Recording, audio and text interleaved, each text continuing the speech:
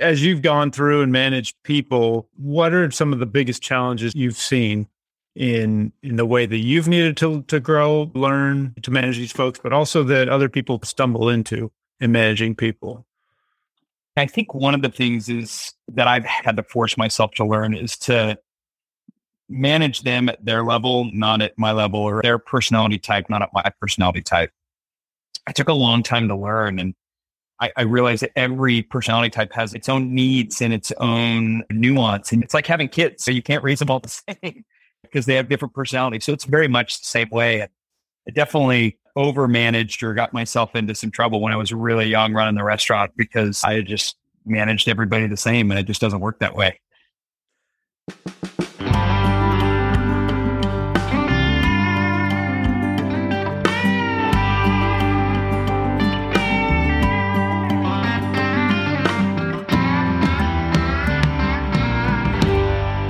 Welcome to the Next Peak podcast, where we help you redefine success and achieve goals that are actually important to you based on research and real life stories. I am your host today, Clint Herndon, joined by my good friend Justin McGuire from California Pools in Austin, Texas. He is one of the hosts on Pool Kings. So if you've ever watched that show and the amazing pools that these guys build, he's one of the magicians that makes that happen. I've gotten to know Justin pretty well over the last year, and we've talked a lot about business and managing people and managing life. And today we're just going to have a fun back and forth conversation. Justin, how are you, man? Great, buddy. How you doing? I'm good. It looks like you're sitting right next to one of your pools you created.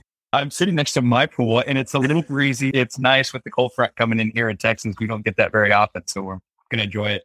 Yeah, very nice. Hey, before you became one of the Pool Kings, give us kind of the 30,000 foot view of the steps that got you where you are now. Sure. My mom was a pool builder. And so I'm a second gen pool builder, grew up swearing I would never do it. Never say never, right? And I went to be an architect, and things change as they usually do when you're going in college and try to figure out what you want to be when you grow up. And one day mom called me from when I was living in another state. She said, "Hey, I need help running the business. Come down and help me." And I did. A couple years later, I bought the company from her, and that was in California. And we ran that for about 10 years and then ended up here in Texas, opening up a new franchise out here. Nice. How long have you been down in Texas now? I've been in Texas almost 9 years now. Okay. And You're not coming back to California, I take it? No, sir. Well, I'd never say never. I said that, but maybe that means it won't happen. But the goal is to not go back to California, yes. That's awesome. And at some point, you had some experience in restaurants. I remember you told me that. I did. I ran restaurants for a couple of years when I was living in Vegas. I managed to be the youngest GM in that company, and they had 360 units. So they treated me like that. It was, but we had a pretty successful location, and I left thankful never to go back. That's awesome. So as you've gone through and managed people, what are some of the biggest challenges you've seen in the way that you've needed to grow, to learn, to manage these folks, but also that other people stumble into in managing people? I think one of the things is that I've had to force myself to learn is to manage them at their level, not at my level, or their personality type, not at my personality type. I took a long time to learn, and I realized that every personality type has its own needs and its own nuance. And it's like having kids. So you can't raise them all the same because they have different personalities. So it's very much the same way. And I definitely overmanaged or got myself into some trouble when I was really young running the restaurant because I just managed everybody the same, and it just doesn't work that way.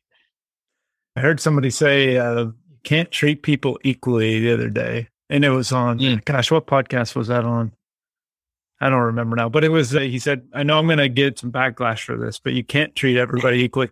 And he gave the same example. He said, your kids are such different people. We're all different human. You can treat them with the same level of respect, but you've got to manage people and lead them differently. Yeah, it's true. And if you don't, you'll put yourself in a world of hurt. And really, you don't help them meet their potential either. And that's one of the big things. If you're trying to lead your team out, it's, just like coaching. I coached a lot of ball when my kids were growing up. And the whole thing is to get the best out of everybody on your team. And if you treat everybody the same, somebody with a lot of skill or somebody with not as much skill or somebody with a lot of heart or not much heart, or they're lazy, you've got to adapt to that. And if not, you're going to fall flat on your face as a leader, which I did plenty of times. Do you think that's a natural default that people think that they need to come in and bark orders and say, hey, this is the way it's going to be? Or do you think there are people that just come in as natural leaders and they realize that I'm about my people, I'm about serving my people? I think as I've grown and matured and met so many other really good leaders, and I think there's just the heart for people that you either have or you don't, and that in leaders that just really truly want the best for their team, not just for them. And when I was young and running the restaurant, that's what I did. I went and barked orders. I was told by my regional manager, they're not your friends. And if you don't go in commanding respect and telling them what they need to do now, you'll never get them. And that's what I did. And we lost 40% of our staff in the first 2 weeks. Oh, geez. Which was good because they needed to go and end up running a great restaurant. But I probably could have been a little more tactful. So Justin the Napoleon comes in and starts barking orders. Huh? Yeah, that went over real well. But it created a change in the restaurant that was needed. Ultimately, it was the tough way to get there again. And I think we could have salvaged some of the team. I really believe that. And we had some really good people, but I just didn't get it. Yeah. And as you look back at that, though, I think we probably all go through that. A little bit of insecurity, being young, being put in charge. I want these people to respect me. I need to know what I'm doing, that kind of thing. But as you look back to those experiences and then to where you are now, how do you see the performance of your team being different now in the way that you manage versus when you managed like that at the restaurant? That's a great question, because I think then your team operates out of fear, and there was no vision or anything in place then. It was just you show up, you do your thing, do what the boss barks at you, and you move on. And there's no care, really deep care about how the organization does as a whole.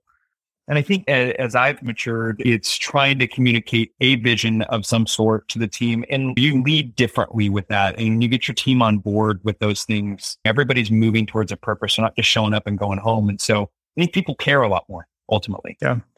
Yeah. I was listening to Jocko's podcast the other day, funny enough, because he was talking about this very subject. And he said people have this view of the military being this type of leadership that's very autocratic and very top down. You will do what I told you to, no excuses, and lead by fear and intimidation.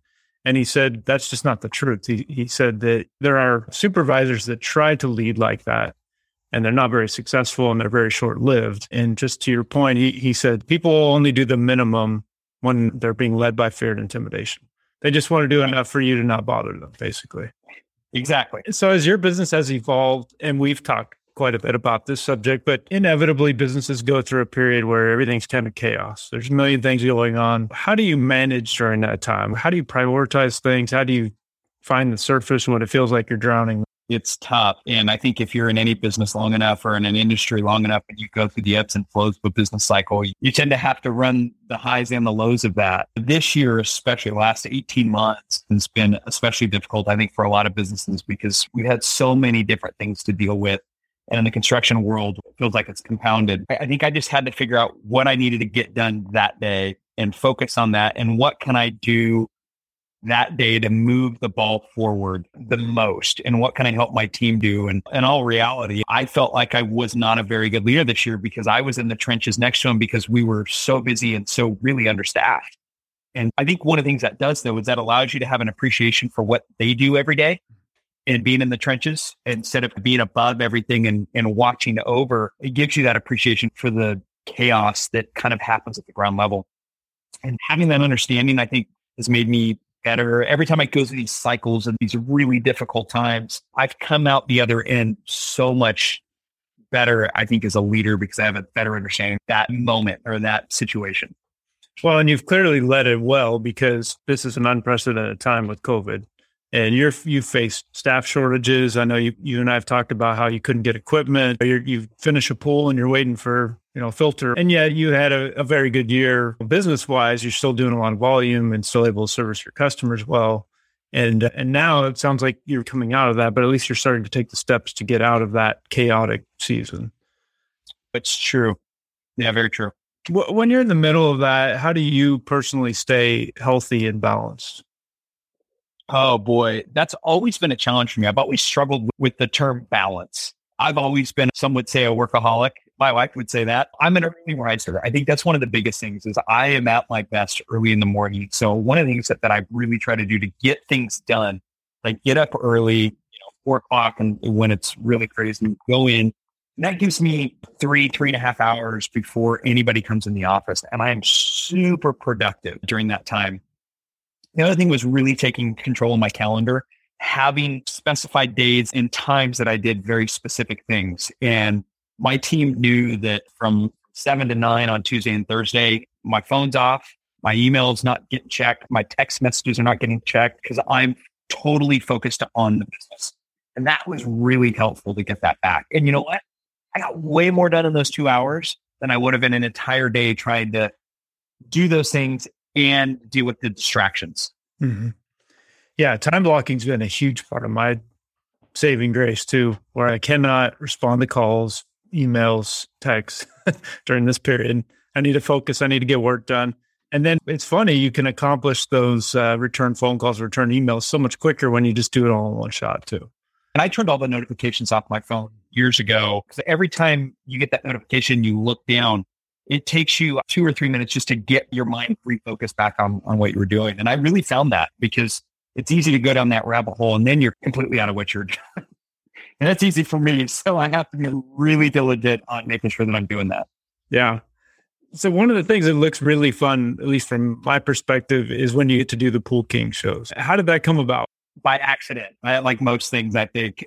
Our parent company was approached some years ago about doing the show, and they put it out to all the franchise owners. Hey, does anybody want to do this? And I don't like getting my picture taken, let alone being on screen. And so I was out. We had a couple other guys do it, but 3 of my projects were featured in the first season. And through some circumstances, those guys weren't going to do it anymore. And since I had the relationship with the production company, they asked me if I wanted to basically, instead of them traveling around, just film our pools.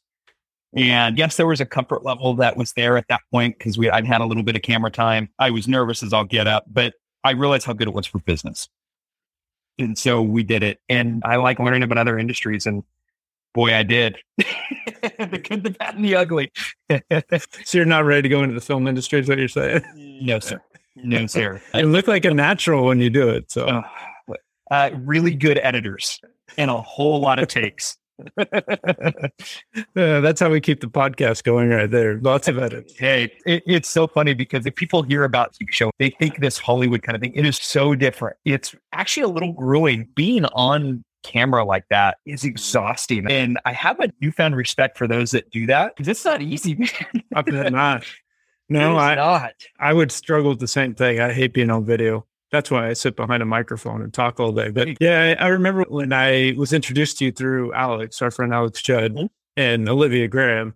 And I went immediately and Googled Justin McGuire and the Pool Kings because I wanted to see what this was all about. So it looked like you were pretty comfortable, but you say it's all edits. I don't know if I believe that, but you look like you're getting pretty comfortable. Anytime I feel like I'm doing a good job, I just let my kids watch an episode and they tell me how terrible I am. So it just keeps you humble. There's a level of honesty that comes from your own family for sure. Yeah, there is. But mom thinks I'm a rock star. That's what they're for. Exactly. When you look back at either on the show or just something you built, do you have a favorite project that comes to mind? Yeah, I would say probably my favorite project we did. That was the first season we hosted. So our second season, my second season on the show, we had a really big project that had a huge lazy river. And that was the first one I'd ever done. And it was about 6 months of sleepless nights because I wasn't sure when I flipped the switch if this thing was going to work or not. But it really ended up being such a beautiful project. And it hangs on a big 36 by 48 glossy picture on my wall in the office. We are super proud of it. It's a beauty. It's cool. So that's something that's important, though. You're pointing out to your team victories and goals that you achieved and something that you're proud of. Yeah. Yeah. And you know what? I think most importantly through all of those shows and with all of our clients, I don't care how good the product turned out is, are they happy? Is the client happy? That to us, nothing else matters other than that. And that's our core one of our core values is we're relational, not transactional. So it's not just a project for us. We really are building relationships with these folks because you're with them for so long. Yeah. Do you think that's something that a lot of business owners miss when they're in business? They start thinking about the transaction. Yeah. And I think it's easy to do, especially the longer you're in something, because it's easy to get jaded and just get caught up in the struggles of everyday operational things in the business. And I will say, this is one of the things that as I look back at doing the TV show, oftentimes we'll do a project and we'll hand the keys off to them, if you will. And, then you part ways to a degree. You're not in their backyard every day and you're not seeing them every day. And they just do their life and then you move on to the next project. One of the things doing the show is we have this big reveal and they have the big party. And you get to step back and see, oh, this is why we do this. This is fun. These are the memories. These are the cool things that happen once we're gone. And this is what it's all about. And that rekindled that. And that was really exciting. Yeah, but that's quite a bit different. You're actually getting to see your clients use the pool and have fun with their friends and family instead of, okay, we're done. We're going to pull our tractors out. See you later. Have a good day. Yeah. Yeah. And that's been really encouraging too, because again, it just gets away from the nuts and bolts of the daily things. And you're able to bring that back to your team and you can remind them and all of the guys not showing up and stuff breaking and somebody doing something dumb in the field. This is what it's about and be passionate about it. It's a good reminder for them as well. So you've touched on two of the big key points in running a business. One is the people that you're leading and making sure that you're encouraging them and growing them. And then you've also touched on not allowing your business to become transactional or a commodity and actually building relationships. Are there any other keys that you've developed in your own mind or through your business that you think, wow, this is, if I could write a book on how to run a business and send it to myself 20 years ago, I would add these key points? Oh, man, that's deep. I think it would be a long book because if I do everything then that I know now, man. But I think the funny thing about that is I don't really have any regrets. And that's the interesting thing is I've made a ton of mistakes. We've done a lot of dumb things, but those are the things that actually grow you as a person and a leader. And I don't know, there may be a handful of things I'd take back, but I don't know how much of it I really would. I think probably going back and looking from a maturity standpoint, it's really appreciating every person on the team and what they contribute to the team. I'm naturally an operator. I was never a salesperson. I had to become a salesperson at a particular point in the business when I had to lay everybody off on the market tank back in 2008, 2009. And I was very anti-sales back then because I thought it was a cushy job. And so going back now, and then when I had to do it, I realized you have to have sales to have an operation. And each of those times we've had those struggles, it's made me appreciate that particular, I don't want to say cog in the wheel, but that part of the team even more. Instead of putting more weight on one side of the business and the others. Yeah, that's huge. So what's next for you coming up? What problems do you have to solve and challenges you have to face? I'm always trying to look ahead. What's next? I need to be, as an entrepreneur, it's a little bit of a disease, I think, because I always have to be excited about what I do. I like to fix things. I like to be finding what else we can tweak and tune. And we're getting to the point with our staffing levels and getting our organization together that I'm looking for what's next. What can I get excited about next? And I don't know. Time will tell. I think we're done with TV for a while. So that frees up some time and I don't know. We'll see what comes next. So I always like to ask people how they keep growing, how they keep learning, and really importantly, what resources do you rely on? So the question I like to ask is, what are your top 3 books and why should everybody read them? Yeah, I will say probably the book that's had the most impact on me in my recent years is Profit First. You and I have had a lot of conversations about that. We've always run a profitable company. It's just something that's changed the mindset for me in how we allocate the dollars. And it's been hugely successful for us. I think in the midst of the turmoil, I probably listened to Turn the Ship Around 3 times, 4 times as an audiobook. Just when I was in the heat of everything blowing up on us. And I do a lot of podcasts. I love business podcasts. One is Founders Journal. I love that podcast. It's quick. It's to the point. There's a lot of really good things I get out of that. And I love Business Wars. That is a fantastic one. When I'm exercising, that's the one I put on and just listen to these backstories of these 2 companies that are duking it out. It's fascinating to me. Oh, that's awesome. Yeah, you've turned me on to Founders Journal. I like that one a lot. Yeah, he's got a lot of great info. He does. Yeah. So awesome. Thank you for coming on at such short notice. If people want to catch up with you or California Pools there in Texas, where can they find you? Our website's californiapools.com. I'm in the Austin market. We've got our Instagram page, same thing, California Pools. I don't do a ton of personal social media these days. I try to keep up mind, but yeah, that's the best place to catch us. And catch us on Pool Kings. You can catch us on DIY and Discovery Plus. Awesome. Thanks, man. Thanks so much for coming on. Any parting shots before we call it a day? Go enjoy a great evening. All right. Do the same. Thanks, Justin. Hey, if you've enjoyed the Next Peak podcast today, please subscribe, download it, and send it to a friend. We'd also love to get some reviews from you or some feedback if you want to shoot us an email. We read all of those, and sometimes we make adjustments because of those. So thanks for taking the time to do that. Until next week, keep climbing your next peak.